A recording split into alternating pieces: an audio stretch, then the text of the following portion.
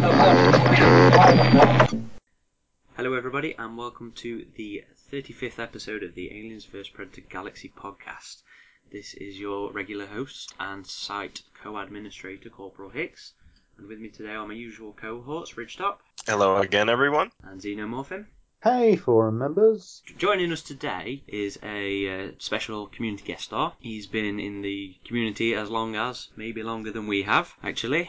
It actually makes me quite sad because I can remember chatting to you on MSN as a Kiddlywink.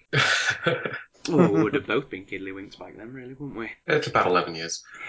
So this is Sil. Howdy, hi. And thanks for joining us today. Pleasure to be here. And today's episode is actually Sil's idea. Oh, yeah, great, blame me. Yes, blame all on him. So if you could just sort of explain what we're going to be chatting about today and kick us off. Okay, the idea I had for this was basically, it's very popular to kind of, for people in the AvP community, like basically any fan base, to trash kind of new films or stories and stuff like that for things that they don't like. Say, oh, there's too much gore, there's too much this, this mystery was stupid. But then they'll say that something very similar that happened in the early films was, absolutely brilliant. And I thought instead of just trash talking older films, it would be interesting to go by and do direct comparisons between things that really, really worked in the original films that were brought up again in later films. For example, comparing Alien and Aliens to the AvP films, and seeing why it actually worked in those early films and why it didn't in the later films. Not to trash those films, but just so people, like maybe if you're writing a fan fiction or if you want to be a writer, you can understand, like, this is what worked, and this is the same thing, but it didn't work, and here's why it didn't work. So, do you want to throw it out there with your first point? Well, I think the first one I wanted to bring up was the difference between, like, the mystery elements in, like, Alien versus, say, Prometheus. Because Alien leaves many viewers with a lot of questions. What is the space jockey? How much did the company know? But people generally don't sit around saying, oh, Alien is terribly written or it feels incomplete because we don't know these answers. Whereas you get Prometheus and you get to the end of that film and you have effectively learned nothing, and it gets people frustrated. Some people it doesn't, many people it does. And some people say, well, you don't care about the mystery in Alien, or even Aliens, you don't care about what happened exactly at Hadley's home. Whereas you care a lot about, why you don't find out about the engineers at the end of Prometheus. I'm one of the people that does find Prometheus very frustrating. And the mystery of Alien was something, I would say that's probably what got me more drawn into the community and the expanded universe aspect. Because like you say, you come away from Alien with a lot of questions. And one that always intrigued me was, what is the space jockey? That whole backstory around it. But it's not the core of Alien, is it? No. You could take away the space jockey and have similar kind of setup, but it would not impede the movie at all. Yeah.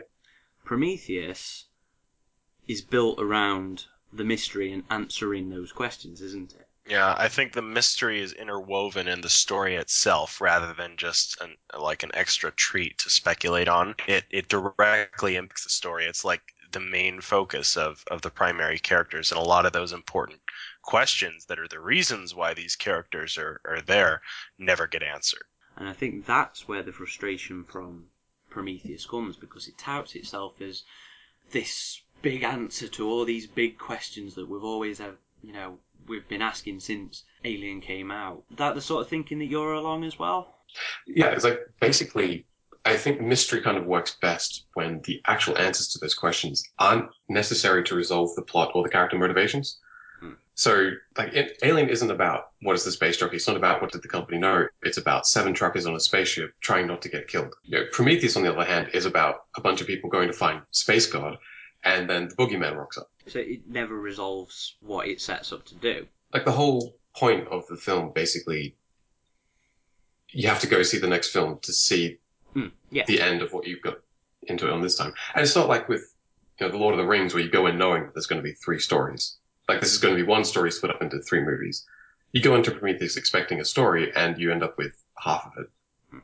Coming out of that, it felt very much like part 1 of a multi-story part. I mean, it was almost entirely set up that you didn't know where it was going or that it was even going to be mostly set up. I think that's the downfall of a lot of movies these days is we're kind of in the age of, sequels, remakes, and reboots. And I think studios more than anything are looking for franchises. Like, you look at Alien came out in 79, and Aliens wasn't out until 86. And it wasn't even for a few years that they had started planning a sequel, I think. So I think now movie studios are too focused on how can we build a franchise rather than how can we tell a good story. So, and it's frustrating seeing a lot of big movies these days. You see so much sequel setup that sacrifices, important story elements. DC. Right, yeah. And you saw it with Prometheus, and you're starting to see it with Star Wars too. There's a lot of questions that they just throw off like, oh, we'll come up with the answers to that in the sequel. And it gets incredibly frustrating when you've seen movies in the past that, yeah, they can have a good sequel that continues the story, but each story is its own condensed story. Yeah. Well, it's not to say that... Well, no, because that's going to be quite... I was going to say that's not to say that Prometheus doesn't have its own story. It does, but it doesn't do anything. It doesn't resolve. Yeah, it doesn't do anything with it. I mean, another thing that Lindelof, Damon Lindelof, the writer, the polisher, in quotation marks, of Prometheus, is quite known for his, quotation marks again, his mystery. And yeah. Or his version of box mystery trope. is asking a question and never giving the answer. answering. Yeah. He thinks that's what mystery is. It's not. Which I think is probably, another one of those problems that plagues Prometheus rather than wanting to go back and answer the things. And there's a lot of ambiguity as well, and, lack of clarity, I suppose, into what he does. Almost none of it makes sense, none of it works together. Yeah, these elements that seem like they're really meaningful and important things that happen that are just glanced at for a moment and then never touched upon again. Well, I mean that more in terms of, they sort of sidetracking a little bit and not trying to bash here. But they, Scott and Lindelof... That's our challenge. Yeah. We're trying not to, have a bit of a slag fest here, which I suspect is going to be slightly difficult. Mm-hmm. Where was I going? Oh, yeah, sorry. Scott and Lindelof said they wanted people to come out of the film talking about it, asking questions, and they got the wish, but I think that's... It stems maybe a not lot the questions from they wanted to ask. Yeah, well, it stems from... It's like, why did they do that? Poor story writing, isn't it? It's half a story that even they didn't necessarily know the answers to. And yeah, I mean, I haven't properly watched the deleted scene where they actually had the engineer answering David at the end. But doesn't the engineer actually give some sort of an explanation for why he starts murdering people? No, they have a talk in the proto language, but it never, nothing's ever... They still don't say anything? No. Yeah. Have you read the old script, John Space's old script? I got about 12 pages in. Weren't you a fan? No, admittedly, those 12 pages were a lot better than what we end up with the script because everything actually made sense. Yeah. Like the motivations between why people were doing what they were doing was much better fleshed out. Yeah. Well, a lot of the answers were also there. Yeah, and that's equally frustrating. Like, okay, if you're a writer and you have the answers, like, don't be coy. Don't leave them out for the sake of leaving them out. You don't gain anything unless you substitute it with something substantial. Because if you have the answers and you just strip them out, then you've just got a bunch of lead up that goes nowhere. And your story ends up becoming, well, basically how Prometheus feels for a lot of people, frustrating and kind of unfulfilled. That's a very good way of putting it, unfulfilled. Well, I think what Lindelof had mentioned, I think, in some interview somewhere was that Scott was telling him to be more mysterious and more ambiguous. And he was like, oh, are you sure you want me to do this? Like, I got a lot of flack for how I treated Lost, and I don't want this to be kind of a repeat, which I mean, eventually it was. I think a lot of the movie's criticisms fall upon the writing, and I think he took the blunt of it. And a lot of times he expresses his frustrations with that. Like I've read some interviews with him where he's like, I'm happy to be the internet's, whipping boy because people accuse him of ruining so many pieces of entertainment. And I think that's another reason why I don't want to turn this into a slag fest is because like a film is such a big collaborative process. You can't just say, Damon Lindelof did a shitty Yeah. job, or this person did a shitty job. You have to just look at the final product and take it on its own merits, and not the individual contributions of people by the end of it. I think that's a big problem. A lot of people fall into. I mean, I'm certainly guilty of that from the past. I don't do that anymore. if you think back to the pre-Prometheus days, and everybody's, bring back Ridley Scott, bring back the Master, and we got the Master back. Not everybody appreciated the collaborative nature of the film. It wasn't just Ridley Scott. It wasn't just Dan O'Bannon. And It wasn't even just Giga. yeah, exactly. The alien design. I mean, we've got Rambaldi working on the head to make that work properly. Roger Dickens? Dickens on the The small creatures. Yeah, that what I saw that the other day on the credits. It made me chuckle. Small alien forms is credited as. I liked that, and I think it's got to a point where Ridley Scott's now so big that people are too scared to say no to him. It's basically what happened to George Lucas on the prequels. It's like everyone's like, oh, it's you. What do you want to do? Because you're obviously a genius. And they don't take into... Like, there were limitations on the earlier film. There were budget limitations. They had to be... Inventive. Creative with a lot of... Yeah, they had to be inventive. They had to. But when you give somebody $400 million to make a film and say go nuts, it basically doesn't work. Yeah, I think one of the best examples of what you're talking about here was if you watch the special features in Prometheus is when Scott starts talking about his idea that the space jockey is really just a suit. Kind of suit. And it's a albino extraterrestrial being, which is never how anyone imagined it.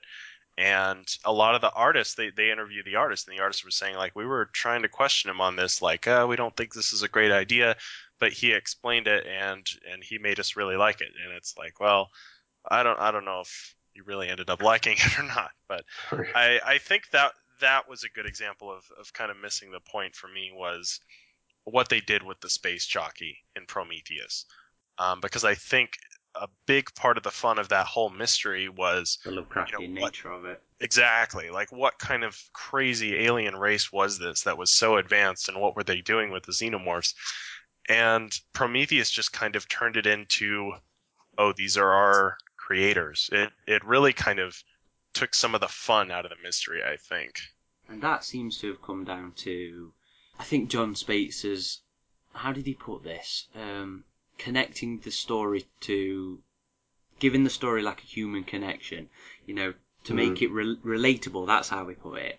To make it relatable to the audience, it needed to be a story about the audience. And that's how he approached it. And I think that, again, like you said, that misses the point of what most of the fascination regarding the space jockeys truly was. I mean, it was this It was alien. Yeah, it was completely unique, alien, extraterrestrial vibe to it all that gave it this mystique that made people like me hunt down the comics, hunt down stuff like Destroying Angels to try and find out more about them. I think that's something else that Alien kind of nails, is Alien is very singular. Like, it's in the title, it's Alien. It's people encountering an alien and then another alien, because the first one was MacGuffin. But it's about people trying not to get their heads caved in by this 8-foot-tall acid-bleeding monster. Prometheus is about questions and goo and people making humans, and it's trying to be too clever, but it doesn't have a single through line that it can connect everything with. Like, the ending of Prometheus is like, imagine you get to the end of Alien, Ripley's in the shuttle, the alien's coming out of the wall, and then you cut to, more space jockeys landing, and the suit opens up and you see the engineers. It's like, that is the ending of Prometheus, because you're asking all these questions, but then it's Boogeyman on a spaceship for the ending. What are your thoughts on the matter, Xenomorph? And you've been suspiciously quiet so far. Well, it's as you guys have said, really. But in regards to Prometheus, it kind of turned the concept on its head. With Alien, you had elements like the space jockey. They were set up for something completely separate to come into the picture. And also, there's nothing in Prometheus which equals, let alone surpasses, how chilling that reveal was, not just of the space jockey, but of the egg chamber, because it's not just the space jockey and Alien. It's you have that whole you immediately go into that egg chamber and it looks like it goes on for miles, and you feel as though it's just one segment of one huge. I'm not going to say one huge mystery, but it's just one piece of the puzzle, and you are. Star Wars had the same effect where it wasn't just people in suits. Everything looked real. It was grounded in a kind of reality which audiences hadn't seen before or possibly since. But you don't get that sense, you don't get that atmosphere in Prometheus, and Prometheus came along a little bit like they have these toys and they're going to play with them in the sandbox, but as you guys have said, they didn't really have a thread which linked through the whole thing to link it together. They didn't have a proper. They didn't feel like they had a grasp of the end game to it. It's like, okay, we'll see you next Saturday, kind of thing. It just, as you say, Sil, you've got to look at these kind of things from a writer's perspective. Alien was not about. This, it was the company, what did they know, blah, blah. That was just icing on the cake. What the meat of the story is about, it's about, truckers in space. It's about these other kinds of things. Whereas Prometheus tries to go the other way, and, some parts of it work, but other parts definitely don't work, and it doesn't have the logic that Alien did to it, especially at the end where, as we talked in our podcast about the engineer's script, we understood why the thing went mental at David. In Prometheus, you not only don't have an idea, but there's no way that we ever will have an idea about it. Yeah, there's no motivation. Yeah, there's no logic. And when you're writing, there's that old adage about if you show a shotgun above the fireplace in Act 1, by Act 2 or 3, it's got to be shot. By Act 3, it has to be fired, yeah. Yeah, you've got to structure it out. In Prometheus, you don't get the sense that it's properly structured, but what actually happened was it kind of was properly structured in the first script, but in the Lindelof script, in an effort to make it more mysterious. But they removed certain parts of the structure, and as a whole, like a building, it kind of has that feel of it's collapsing under its own weight in a way. So to summarize that entire point, basically, if you're writing a story, know what your story's about, answer the questions that need answering. If you're spending your entire film like asking big, profound questions, you need to kind of resolve that by the end of it. You don't just throw something flashy at the audience at the last minute and hope that they'll forget it. Yeah, I mean, there's nothing wrong with that. Here be Dragon's territory, because that's what absolutely not. We were going to encounter more of in Prometheus, because we absolutely got that in that space jockey reveal and the egg chamber. We got that here be Dragon's territory, and it was one of those things that everyone watches it and they just get that sense from Alien, and you just don't get it in Prometheus, and it's because they were doing it this other, arse about face way. Yeah. Okay. So that's Prometheus. I think we were all right there. I don't think we got too. I think it was constructive. Yeah. Which, at the end of the day, it's all right to have issues with the various things, as long as it's not slagging on for the sake of slagging. Okay, so on to our next issue. Should we do Predators? Go on then. No, I just think this one will be, I think, a bit more two sides to a debate, because I think we're all agreeing a lot on that one. So the issue with Predators and creating good bad guys, if you're writing a story and you're trying to establish that, okay, say you're doing a sequel and you're trying to establish that your new bigger, badder, tough guy is bigger and badder and tougher than the previous bigger and badder and tough guy, don't have him fail to achieve what the previous bigger and badder tough guy did. I think that the biggest mistake that Predators made in regards... it's hard to really think to start with this. Because again, Predators is a film where there was a concept in the earlier things that sort of went skewed as it went on, which sort of skews how people view the film. And that would be, as you say, the bigger, badder guys, the super predators. Now, I don't think it comes across in the film as that's necessarily what they're trying to do. You know, the early intent obviously is that these guys are the bee's knees, these are the fucking super quotation marks predators. And that's just a little bugbear in how that's all presented. Because I think if that's the route they would have genuinely wanted to go with it, what they should have done is, it's like you say, they all failed at doing what the other guys did. What they should have had was one new predator, who went through all the shit that the other guys did. You know, gets it blown up in his face, gets slashed across his stomach, and then gets to the big fight at the end, and he's had all these issues, and, you know, he's still coming out on top. I think that the issue then with Predators is that with the whole Nolan speech of dogs versus wolves, they are trying to establish that these are.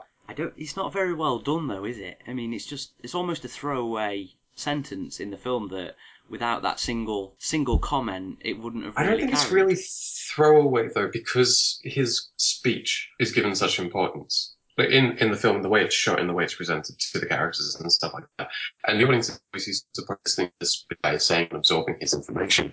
So the film wants us to listen to this. The film wants us to hang his words. And what he's saying, okay, topics like dogs and wolves, we're supposed to understand, okay, these are bigger, tougher, angrier, like, meaner. But the film itself doesn't bear that out. And also, I know it's not really fair to hold a film to its marketing, but when the producer just will not shut up about the fact that these are supposed to be bigger, badder, tougher predators, you kind of have an expectation to see that. Yeah, I definitely think, and that was the thing that had me concerned initially about predators the most, because initially they weren't like a subspecies or anything like that. They were predators that had messed with their own biology and caused themselves to like evolve or something like that. And they had black blood, and there were some other odd kind of traits about them that I think was in the initial draft, but they changed it eventually. I personally liked Nolan's speech about the two clans. I think it gave some necessary context without like going on into some long explanation.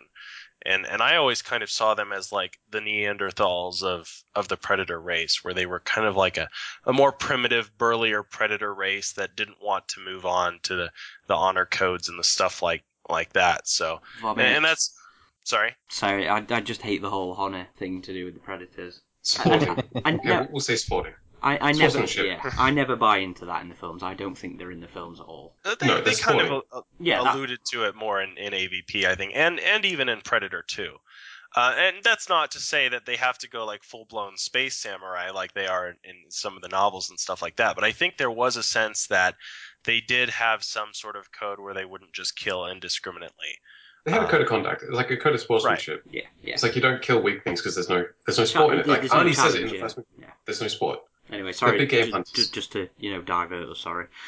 But yeah, I mean, I think ultimately, if they would have just had the new super predators and not had the predator there, I think the fans would have been a bit irritated about that, because it would have felt more like a full blown reboot. But with the classic predator there, and the fact that we got a predator fight, something we had never seen before, which I thought was done really well in the film, even if I feel like it could have gone on a bit longer.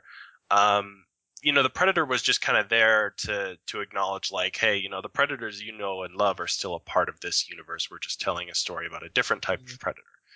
But I think they did hype up the super predators a bit much, and I think the film it very much felt low budget, and we never really got to see the super predators do anything other than what regular predators had done, like you were saying, except look a little bit more imposing and have some different armor and physical traits about them and stuff like that. That fight as well could say some things that would end up going into slagging, but I think in terms of creating characters, like, it would be really impressive to see the super predator or the berserker predator kill the original predator, the classic one, if he hadn't been strung up to a pole for the entire film and hadn't already been, like, obviously beaten up and stuff like that. And that kind of thing, that's obviously them trying to show the super predator superiority, but it's like, it's beating a lame duck. The thing's got like half a face left. The mask is broken. It's been crucified for the entire film. It's obviously a runt because it's not any taller than, Adrian Brody. And there's beating up on him. It's more like a bully, like wailing on the mentally handicapped kid in a wheelchair than, this clash of titans that I think that they wanted it to be. I think that was also partially disappointing. Like a fight between a healthy classic Predator and the Berserker Predator at the end would have been really fun. And if the Berserker Predator had come out on top at the end, then you see like this guy is kick-ass. Even that one thing, could have been the difference. And that's more the point I'm making. It's like, if you're going to try and show, how big and bad and tough your guy is, like, think about how all the elements actually play into each other. You can't just say, well, heating up the classic Predator, therefore he's the winner. You've got to, like, if the classic Predator is 6 feet tall and half dead, it's not that impressive. I don't think the intent is really noticeable in the film. I mean, we had the benefit of hearing them sprout all this bullshit and reading the earlier script with it all in. But I think it does come across though, just in the way the story is told. And that's another thing to keep an eye on. It's like, think about how your story is coming across to your audience. It's like, you can't truly write a story in a vacuum. You have to think about how people are going to read it. Whether you use that to mess with people or whether you use that to play on their expectations. It's like, you can't just keep saying, okay, these are wolves versus dogs and this is the classic Predator versus the Berserker Predator, and then hope that people don't think you're saying these are better. I don't think we would have really noticed that if they hadn't have thrown it at us. I think people would have. I think a lot of, and I think you're underestimating how precious some fans can get. And I think they would have underestimated how precious some fans can get. Because consider this, like, okay, compared to AVP, Scar is like the most competent. It's like the last kind of competent predator we've seen, more or less. Like more than Wolf, more than the Predators we really see in Predators. But everyone gives him crap. Everyone gives him crap. Do you know why? Because he looks ugly. Because he's built like a linebacker and has an ugly face and he's honorable and stuff like that. People don't care that he's actually shown to be a competent hunter. They care more about the design than the actual character. Exactly. So you can't underestimate how precious people will get about that kind of stuff. You can't say dogs versus wolves and have them kill the original guy and think I that we're not think going to without notice. that line, it wouldn't have been. But they had that line in, and that's the thing. You can't say without that line when that made it into the film. Yeah, fair enough. See, that's the point. And putting the context of this conversation with writing, like, if you're going to have that line in film, you have to back it. Yeah. to know that, yes, you have to back it up. Either cut it out or back it up. And I know where you're coming from. I understand. I understand what you're saying. But even the comparison in I do wish it wasn't there, because I do know that it creates this whole issue between the Berserker Predators and the classic Predator fight. But even that line as it is written, I don't think is that big of a thing. I mean, wolves and dogs aren't, there's not a massive, terrible amount of difference between them.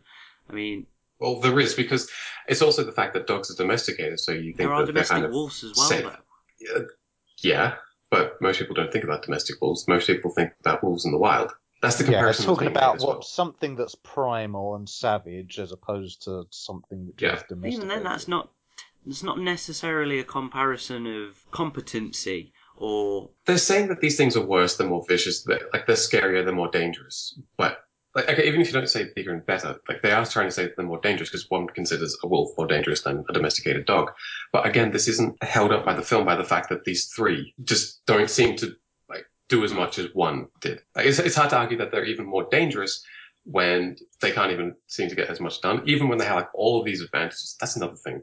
Like, they grab random people, drop them on a planet that they've been to, throw in somebody that's going to start attacking them from the inside, which is cheating, and they still can't win. Okay, so let's ignore my dislike of that line and the whole lead up. Your distaste of the line is noted, but unfortunately it's in. Let's ignore that then and get more to the point that you are wanting to get with in terms of how to do it properly then. So, the filmmakers want to make these guys bigger and badder and better. How do we feel would have been a better way to portray the bigger and badder to bad guy then? Okay, only one to start with. Yeah, completely. Because then you've got an even comparison between one Predator and the previous films. Don't have a random group of people. Like, a team that has worked well together for years is much more of a threat, more threatening. Yeah. Yep. Don't throw in the random guy in the middle who's going to start shanking people.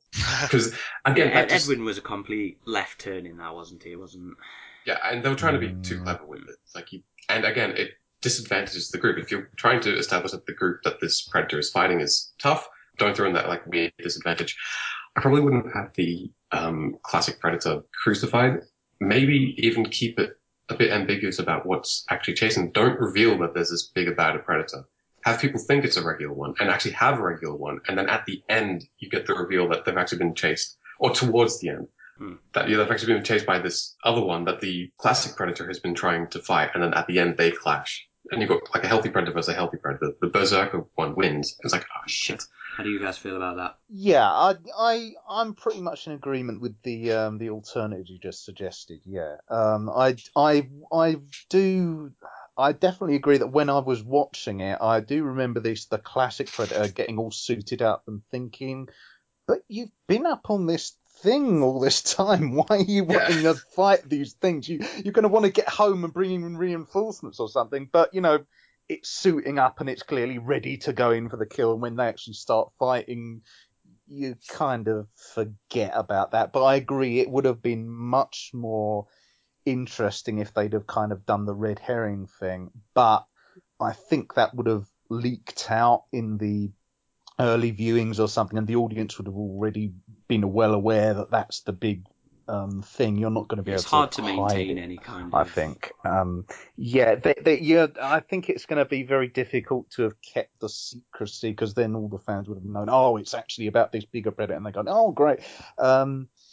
Unless you actually hide it, like you set it up that everybody knows that there's a big bad predator, and you don't know that there's a regular one that's also bad. Yeah, I agree with that. Yeah, but I think there's something to be said for that kind of like they did in Terminator 2, where you assume it's Arnold was going to be the one, and then it's actually there's something that happens and it turns it on its head. Yeah, they gave that away in the marketing as well, more or less, but nobody complained about it. I don't remember. See, I was little when Terminator 2 came. I was just in high school, but from what I remember, it was when you're actually watching the film, it's definitely it's put across that you don't know whether Arnold is going to go after John Connor or the T-1000 or both of them. And then there's that scene where, the flowers drop and he protects John Connor. Something like that. Yeah, they could have done something like cool. that. Yeah, I think that would have been very cool to have seen.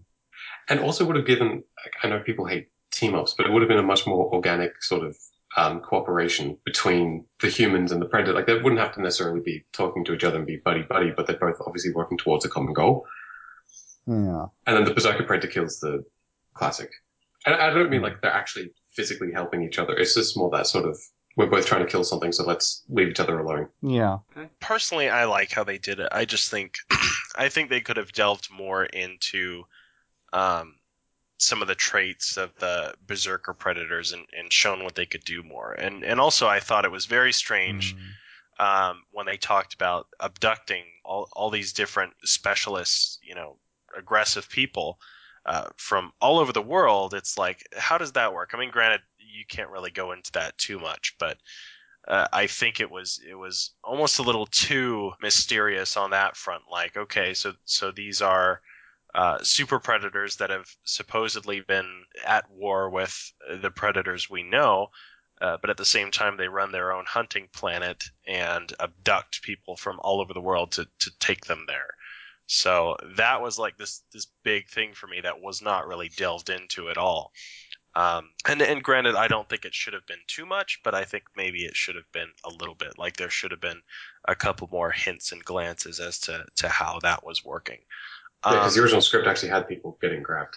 Right, and if you look at some of the comics too, it does show some of those stories of the characters before the film. On the DVD as well, I believe. Blu-ray. Yeah, I like those motion. But I think that's getting away from the point of establishing the character. I mean, did it really need? I think the gaming preserve thing, it felt a bit gimmicky. I think it could have worked as I don't think just that was a necessary, jungle. no. Do you think maybe I think they were it trying could to do maybe too much, trying to be too smart with such a film that was so cheaply made, so quickly made as well, that, you know, the time wasn't there to properly refine and trim out everything. That's another thing. Here's a point for filmmakers: like, work within your limitations. If you don't have a big budget, don't have a big schedule, don't try to make a 3-hour epic. It's not going to work. Well, don't throw too many things in the pot that you can't give enough time. Yeah, I But think what in light of how the original, we've seen the script it was meant to have been based on, it could have been a lot worse than it was. Oh, God, yeah. It's a miracle it ended up great. I quite like it personally, but it's when you look at how bad that script was, it's a miracle it got to be as it was. And even before then, I think Rodriguez had done another script, like the first Predator script he had ever done, that I guess starred Arnold when he wrote it. And it had a lot of those ideas. It was a lot more epic. He was saying, like, if money was not an issue, you know, he just wrote this script that would have cost like over $100 million and been this big story on a Predator world. And I think some of those elements got translated over to Predators, but I'm not sure if all of them worked effectively. The very core, basic story concepts of Predators was what was in Rodriguez's original script, which I have to say is quite possibly one of the worst things I've ever read. Yeah. But let's not go into trash territory. I honestly think, though, you know, credit where credit is due. I think Nimrod Antal did a good job directing that movie, and I think it would have been worse if Rodriguez had directed it. I think Rodriguez is a good director for what he does, but his style is a bit too out there and outlandish to make a grounded sci-fi like a Predator film. And I think Nimrod did a really good job kind of toning down some of those ideas to make them a bit more realistic. Okay, anything else on Predators? Just trying to think. We could start going into homages. Yes, I and suppose story that would work very well from Predators, of course, because one of We can then branch into AvPR. Yeah, I was going to say AVP, yeah. I think one of the more common and I think unfair complaints of Predators is a lot of people tend to call it, you know, a rip-off of Predator. Or copy. I think a lot of that, I mean, there are definitely similarities in there. And you know what, I'm probably going to get hate for this one, but I think it's an unfair comparison that the new Star Wars gets. I think the entire, you know, third act of the new Star Wars, yes, is, you know, near enough New Hope, but up to that, I think the story, the similar story beats, but the overall structure of it is not worthy of that complaint. The overall structure of it is the same sort of. There's a orphan child for that matter, on a desert world who thinks that they aren't anything special, who one day has the intergalactic war dropped on their head, is immediately recruited into said intergalactic war and becomes instrumental in helping fight that intergalactic war. And you can go further into those beats, but it is basically the plot of A New Hope. But worse. I don't know. Let's not get into that, but it's the same structure as A New Hope. It's the same outline as A New Hope. If you wrote out the outline of both of those films, you would end up with the same thing. Okay. Completely stopped me in my tracks there. And but as far as Predators, I actually agree with Predators. I don't think it is that big of a copy. Like, there is a jungle planet, there are soldiers, but I think saying that Predators is a rip-off of Predator is like people saying that Alien 3 is a rip-off of Alien. Yeah. Just because there's one alien and no guns. And it's completely ludicrous if you actually look at the films side by side. They aren't the same at all. But because there are those simple, cosmetic similarities, Yeah, people superficial. immediately think, it's just superficial, similarities. People just immediately leap on, it's the same thing. Yeah, Predators is actually more of a rip-off of Predator than Predators is. I just think it comes down to how they handle it, whether or not it comes across as a decent homage or if it's just pandering to nostalgia. Look at Aliens. Essentially, Aliens is the plot of Alien. All the way through to the conflict. If you start going through the beats, but it takes ages and you have to really explain it to people for them to realize that's true, and yet you don't think it when it's happening. It's like people give Aliens a free pass. In fact, same kind of thing with Terminator 2. The plot to the original film was very, very, very similar, but what Cameron used to be very good at was taking that existing plot and then just using that as the spine, but then building something that was genuinely bigger, arguably better than what was done before, or at least different enough and entertaining enough to stand on its own feet. He seems to have lost that with Avatar, but Aliens and Terminator 2 are retreads of the previous films in terms of plot structure, but with so much just added little things that just elevates it from being a complete retread. How I will actually point out now, just for the listeners, that Joe is a filmmaker, a legitimate filmmaker, whereas we're just nerds. So I do put a lot of respect and understanding onto his opinions when he presents these kind of things, which is why it's always interesting to chat to him. So Cameron, when you notice it, it is the same structure. How important do you think? Well, not important. The way that the specifics of it are very different on the basic spine of it. Do you think that makes the massive difference in getting away with them? The reason Cameron gets away with it is because he takes the structure, builds something new on it. Whereas with something like AVPR, they take a new course of action, but then they just copy the scenes. So Cameron doesn't. There are actually maybe one or two shots that are very, very similar to Alien, and there are some music cues that are taken from Alien. But he creates his own iconography. Like, he creates his own iconic images, whereas AVPR, they're just, hey guys, remember this shot, remember this shot, remember this shot, remember this shot, remember this scene, remember this It's one more of dialogue. a compilation of best of, That's isn't the difference, it? yeah. Yes. Yeah. So it's fine to build off the previous structure, but you start taking those superficial bits. If you start taking like the little beats and just copying that, that's really, really obvious. Like AVP kind of has a similar plot to Alien, for example, but people don't really call it up on its plot similarities to Alien. They call it up on the fact that you just got this shot, that shot, and the other taken from the different films. And I think that's the distracting and detrimental aspects of fan service, of homages, is it's the wholesale copy for nothing more than a wink of the eye. Yeah, and yet you go into Alien Isolation, which is arguably does a similar kind of standing on the shoulders of giants things. But even though it deliberately, not copies exactly, but it deliberately tries to recreate very specific things from the first film, everyone in the fandom just says it does it right. And it's not that they forgive it for doing it right, but they say it succeeds because it did it right. Yeah, like I don't play Isolation and think I'm just in Alien. I feel I'm in the world of Alien, but I don't think I'm playing the movie. I think that's the important distinction. It's about world building. Do you feel you're in the same continuity, or do you feel like it's, as Hick said, best? What Cameron does really well is he puts you back into the same world, but then just keeps building off of it. And things that feel like they should happen in a lot of cases, not necessarily things that you're sitting there thinking, why would that happen in this universe? Alien Resurrection is a lot like that. They kind of get away with it being 200 years later, but it just doesn't. I guess that's also sort of the point. Like with Resurrection, it is 200 years later. Ripley's cloned. She's waking up in a new place. But actually, that's a good thing with world building and continuity.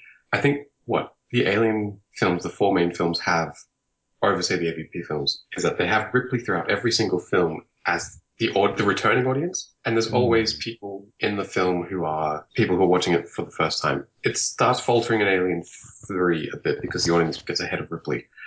But like Alien and Aliens, for example, we have Alien, Aliens, and Resurrection. We have Ripley to hold on to if we've watched these films before. What do you all think about the, let's say, the music of the films sometimes having homages to older films? Like Predators is a really good example. The musical score for that movie was very much an emulation of the original Silvestri one.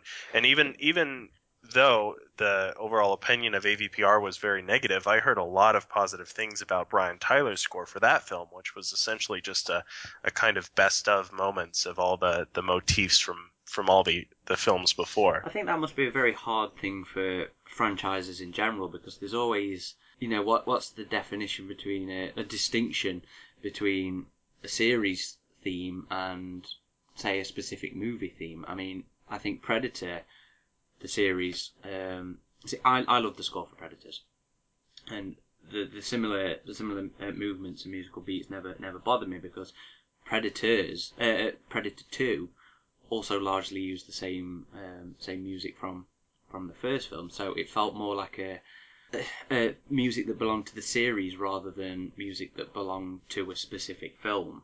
So it didn't particularly come off as a wholesale rip-off to me, but that's just how I always felt about it. The only soundtrack that I didn't like besides AVPR's best of score was AVP's. That was the most unremarkable out of all of them. I think my favorite out of the Predator movies actually though is Predator 2. I really liked some of the extra tribal themes that Sylvester built into it. Hmm. I suppose it very much suited that film as well, with the whole reveal at the end. It's something about those tribal themes are really suited when Harrigan walks into the spaceship at the end. Yeah, that eerie. It just felt like the tropics.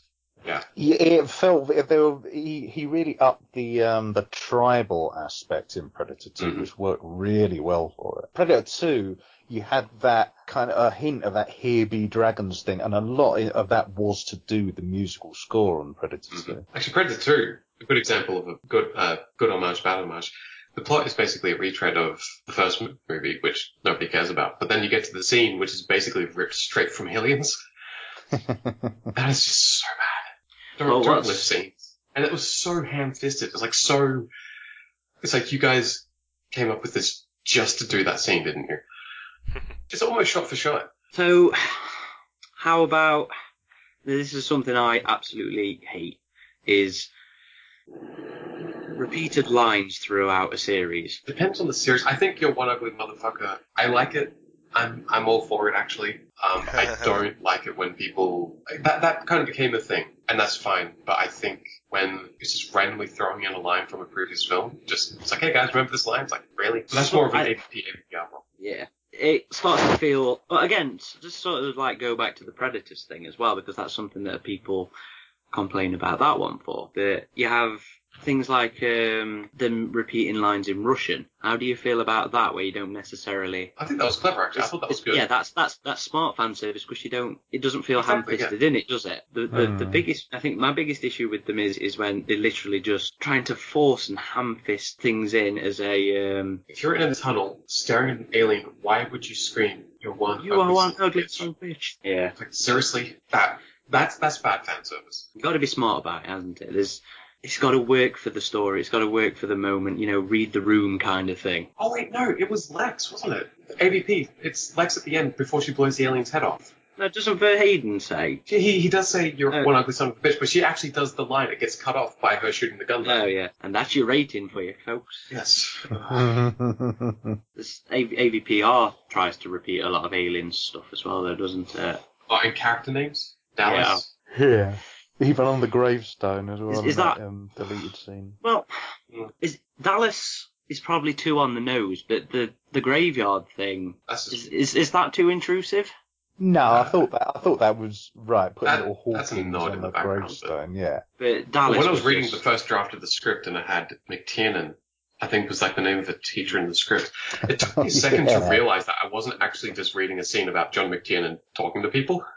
I think that's when it starts to become almost more like poor fan fiction than something being made by competent. There's nothing really in AVPR. Like, all the good stuff in it is basically just stuff you've seen from other films. Well, it's like we were saying earlier, a best of compilation. Yeah. Isn't it? And that's bad homage. Like, good homage references but isn't like in your face and built off it and has its own unique things on top of it. Bad homage. And that's also reflected back in how people think Alien 3 is, a copy of Alien and Predators is a copy of Predator because of really, really superficial things. People pick up on the superficial elements a lot more than they do on deeper structural things. So you can rip off the entire structure of a previous film, but so long as you change the appearance of it, people are kind of happy to go with it. And again, going back to Star Wars New Hope versus Star Wars Episode 7, they could have kept, even Episode 1 has the same structure as New Hope. Like, every first film basically has the same thing. But say they'd put Rey on a jungle planet instead of a desert planet. Like, just little things like that. It might seem silly, but those little superficial changes add up to people not immediately recognizing, hang on, I've seen this before 3 times. Yeah, okay. Keep the structure. Don't just take scenes. So, while we're on the topic of AVPR, gore. Now, I can hear Ridgetop chuckling away in the background because I know he actually liked the gore in AVPR. But when it exists for the sake of it, it's not effective. One of the criticisms levied at AVP was the rating. The lack of it. Yeah, and the lack of gore in it. So it's almost like a complete overcompensation when it came to the second one, because the whole marketing around that was around, it being a more violent and gory film. I mean, the one trailer that they were proper hyping up was the Red Band trailer, the one that could show off the violence. And Yeah, in fact, I think the art, Requiem was only an afterthought in the title. Yeah. They just didn't actually realise it was going to be R in the title. They just wanted to hype that up as the rating.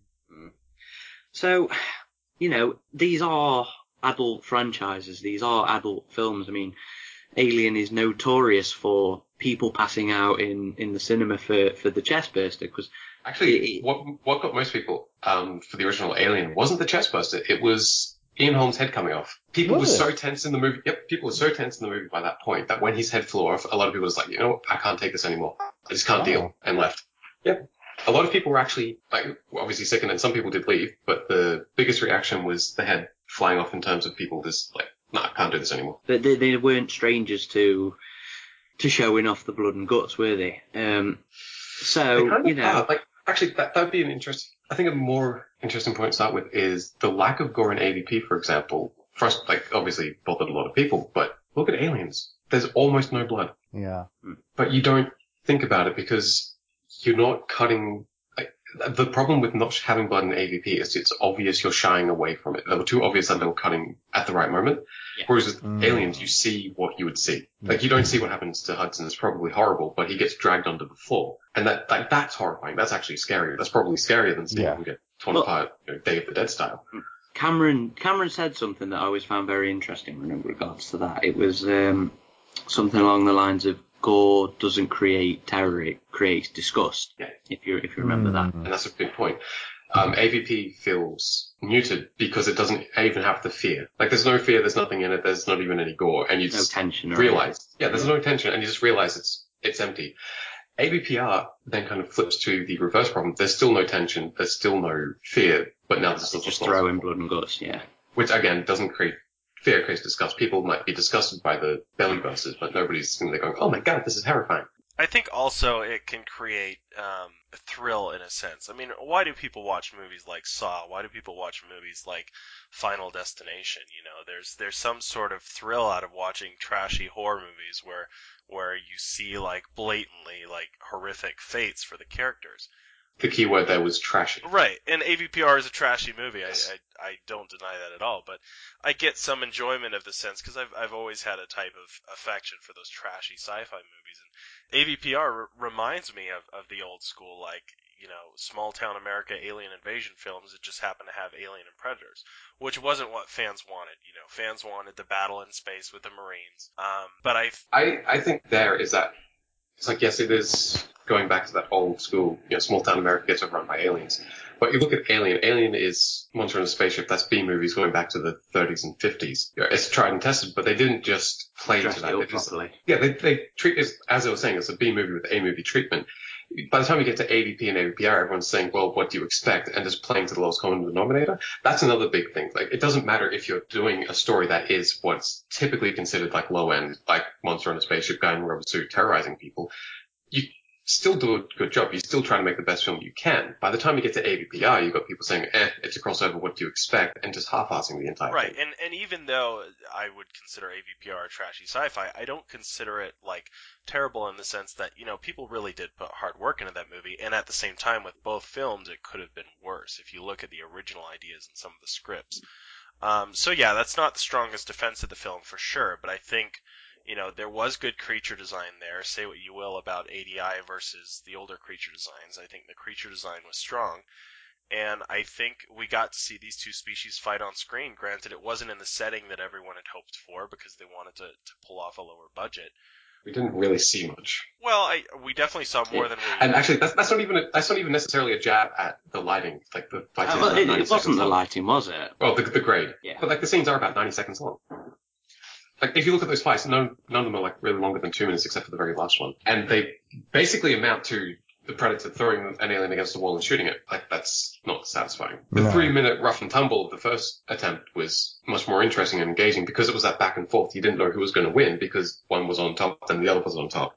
And that's an interesting fight because there's tension in it. You get to ADPR and it's just, I walk in, I kill the aliens, I walk into the next room, I kill the aliens. Oh no, I got a boo-boo, I kill the aliens. Yeah.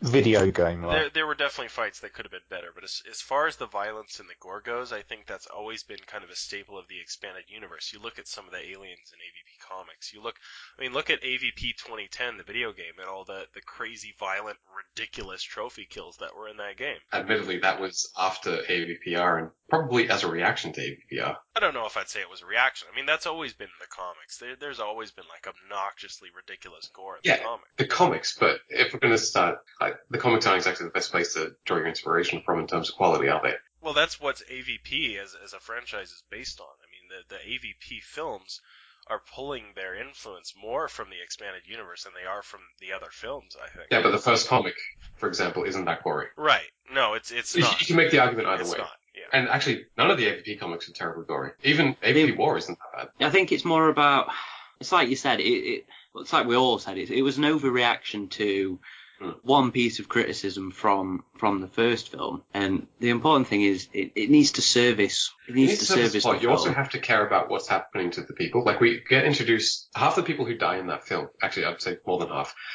exist just to die, which is pointless. But and that's why all of their scenes, like, you might get that thrill of seeing the gore, but it's not affecting. It doesn't horrify you. It doesn't really affect you. You don't go away going, "Oh my god, I'm going to be seeing these images burn into my mind," because you just don't care.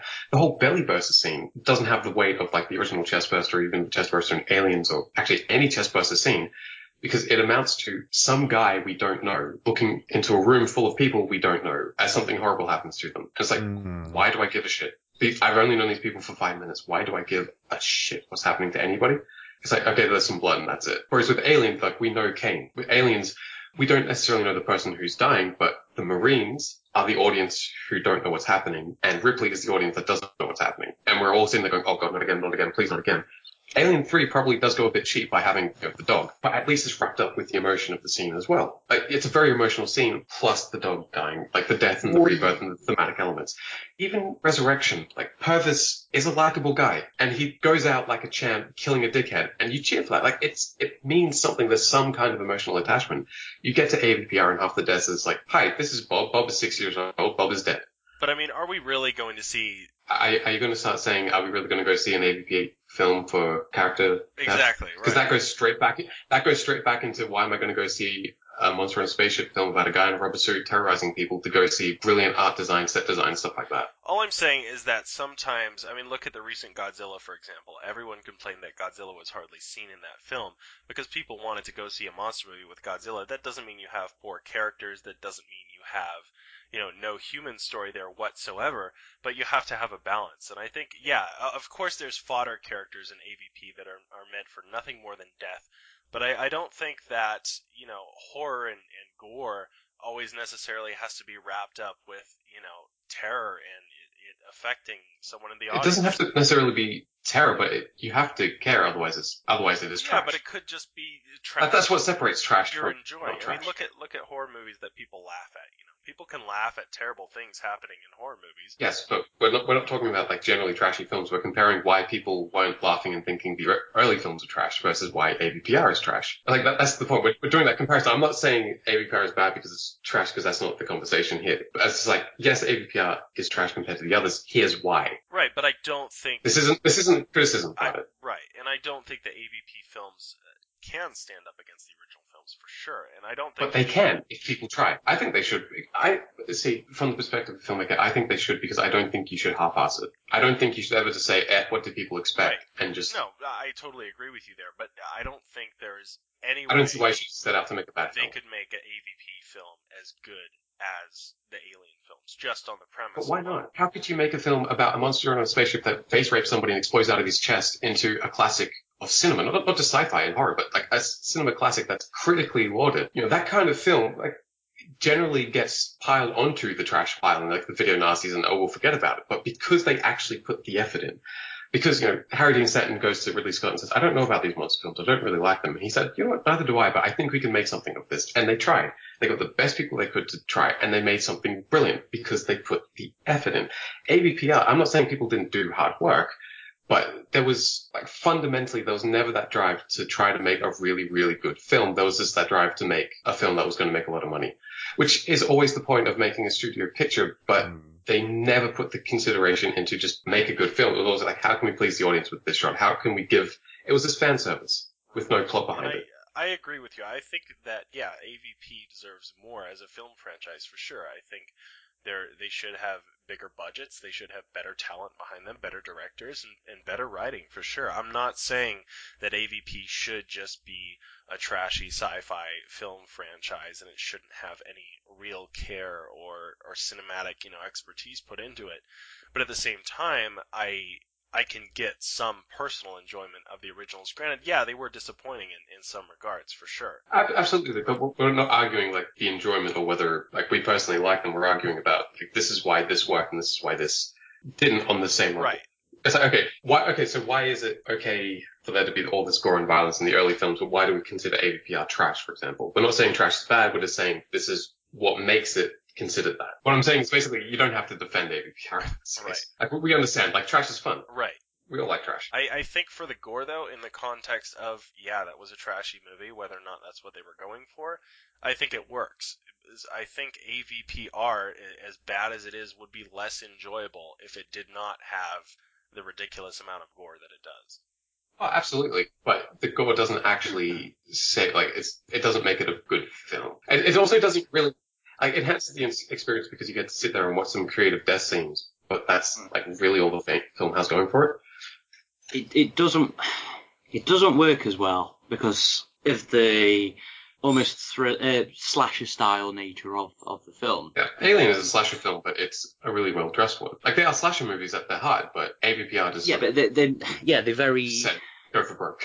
Yeah, they're not trying to just do Friday the 13th style moments, are they? The point is they're very well built films with cast and with characters that you do ultimately feel for when these horrid moments are happening.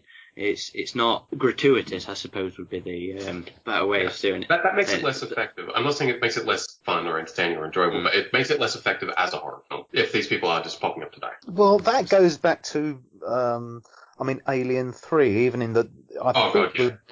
I thought the dog burster scene it's always felt a little bit too gratuitous to me, but I love how it's interwoven with Dylan's speech in the funeral of Hicks. That's what makes it, because it's giving poignancy. You have that beautiful quote of, within each death is the flowering of a new life, and you see it emerge. That makes it artistic.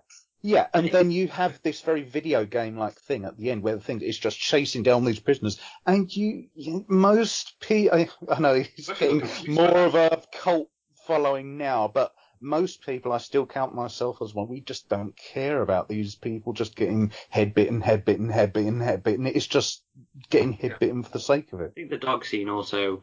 It plays very much on people are bastards, but for some reason a lot of people seem to care about animals and stuff like that. Right? Yeah. Rather, so it works a little bit better on top of that. On top of all that dialogue, on top of all that thematic nature of it as well. I mean, we just don't care about our fellow man. So but I mean that is an example that dog burst scene of something which definitely had a lot of gore in it. It literally splashes over the floor.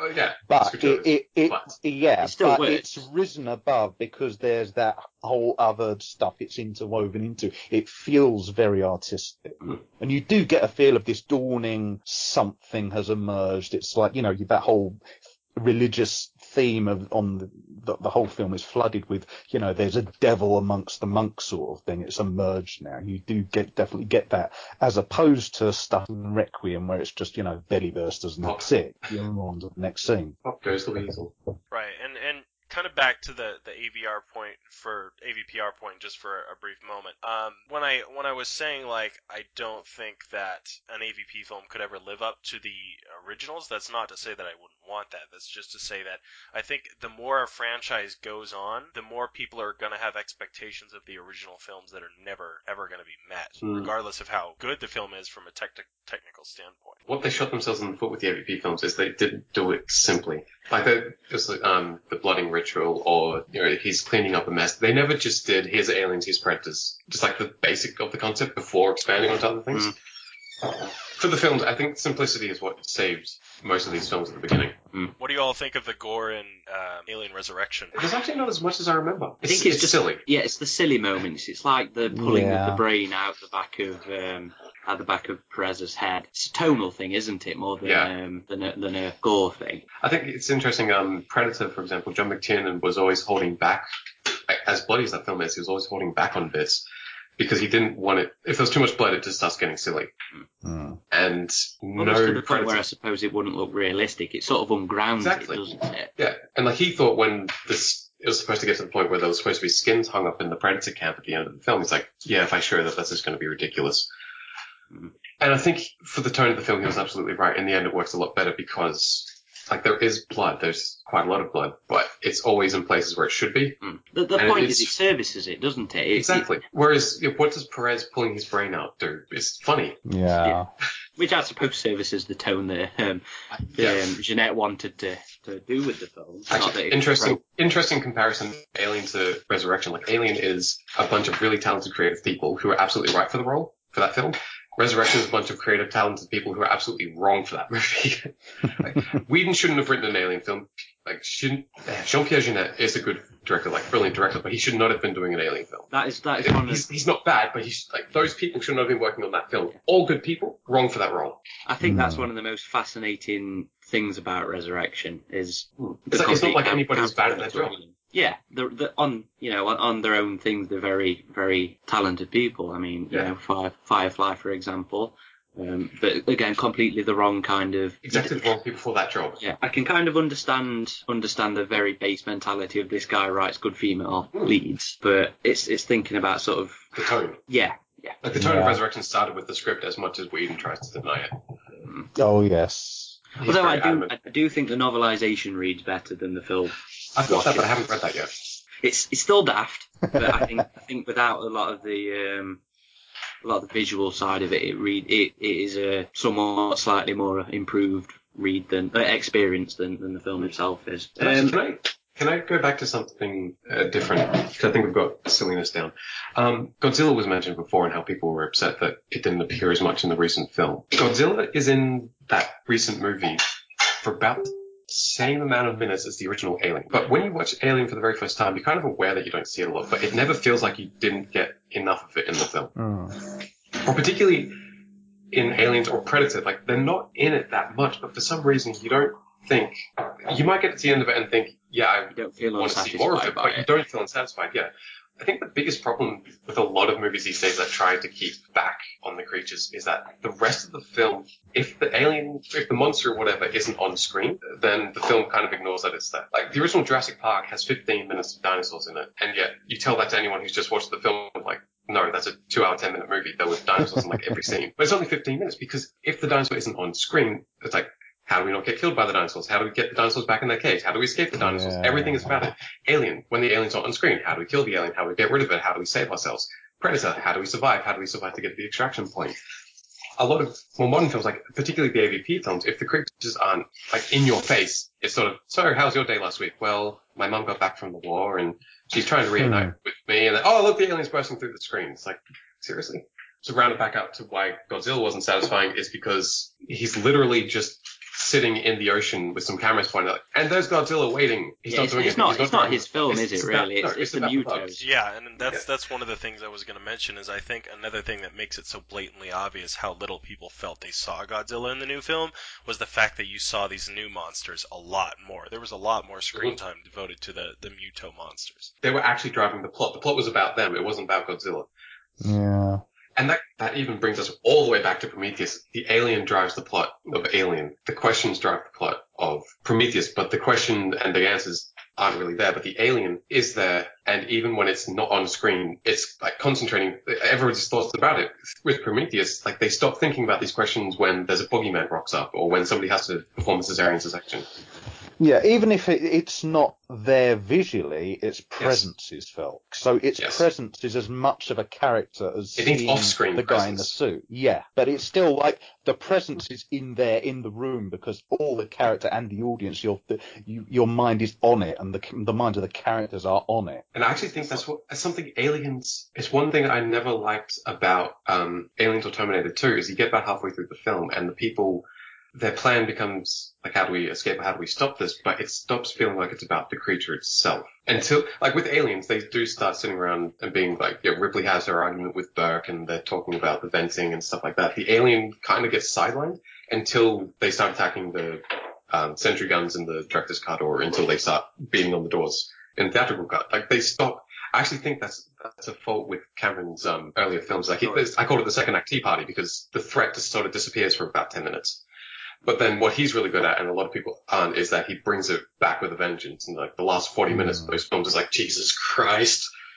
It's like It's just one thing after another. It's like how he sort of described it as a roller coaster. It is a roller coaster. Alien does have a kind of pause, like where they're putting their plan in action, and you think that maybe you're sitting there hoping the alien doesn't rock up. And then yeah, it's like the moments when, you know, after they're done and you're seeing Parker being very aware of his surroundings, shaken, and stuff like that. Yeah. So and I think that's like with the AVP films, they've got to kind of keep throwing the creatures at you because people want to see the creatures, but that's completely the opposite point of a creature film. You should be fearing it. Yeah. Like with Alien or Aliens, for example, you don't, like the first time you see them at least, you aren't exactly cheering when they're rocking up. It's like, oh god, no, go away, go away, go away, go away. Which is how it should be in a horror film. It's like the creature rocking up is a bad thing because that means bad things are going to happen, and they've built up that fear. But with something like AVP or AVPR, when there's no fear, you're just sitting there like, where's the alien? Where's the alien? I came here for the alien. Where's the threat? Resurrection as well. It's like the aliens disappear halfway through. Do you feel a lot of that is probably due to things like pop culture and No,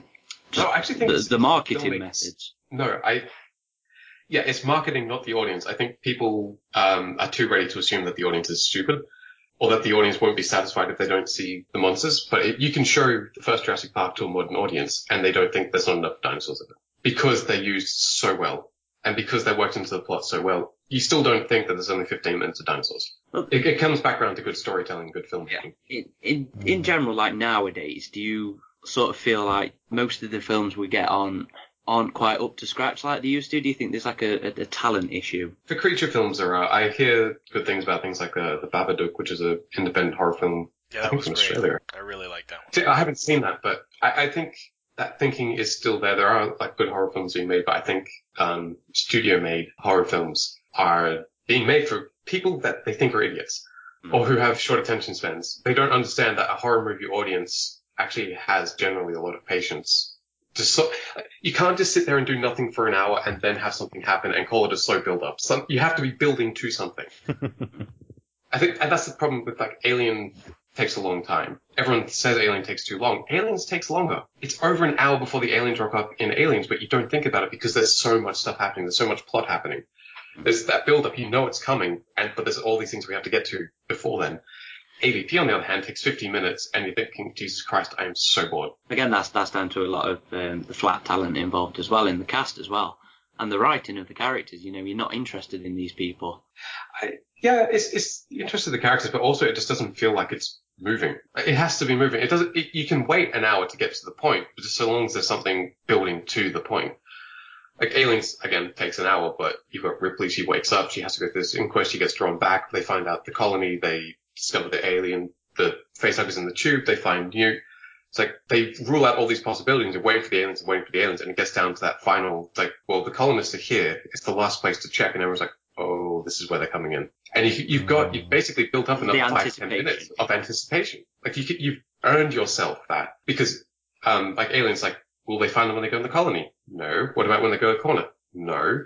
Okay, they found the ones in the tubes. Okay. There's a motion tracker. Is that an alien? No, it's new. Okay, so where are the aliens? And it's constantly building up that expectation and that anticipation until you get to the point where they have to rock up and everyone's on the edge of their seats. And that you don't get that with AVP. It's like, we know you have to get into the pyramid for anything to happen. Why is it taking so long? It's like, and then they get into the pyramid and they step on the plate and it's just, oh, for God's sake. It's interminable.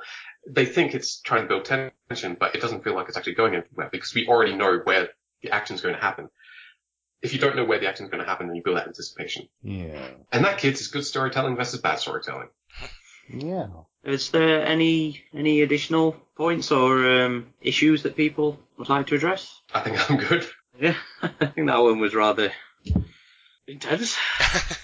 Okay. I think it's good to have these debates because you learn a lot by deconstructing. and analysing why something worked in the configuration it did. Just as the way Sil's described, it's a lot of people superficially think, oh, you just need colonial marines and this and that, but you don't. You need to have, it's a sense of mystery, but it's a sense of mystery which is serving the purpose of building anticipation. It's not just sense of mystery for the sake of sense of mystery, which is what you get in Prometheus. And like, people think, oh, you have to hold back on showing the creatures. You can show the creatures in the first 10 minutes if you want. You just have to have something that's going to keep the interest going for the next hour and a half. Yeah.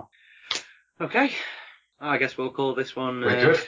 Yeah, we'll call this one a wrap. Thank you, gents.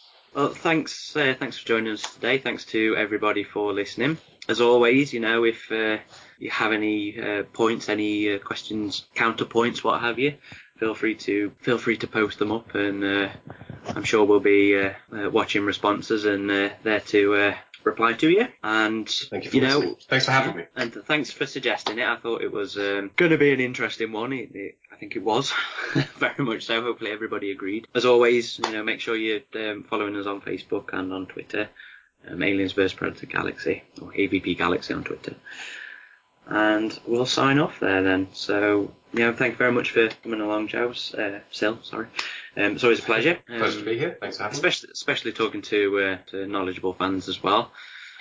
So yeah, this is Corporal Higgs. And Ridgetop. Xenomorphing. Sil. Signing off.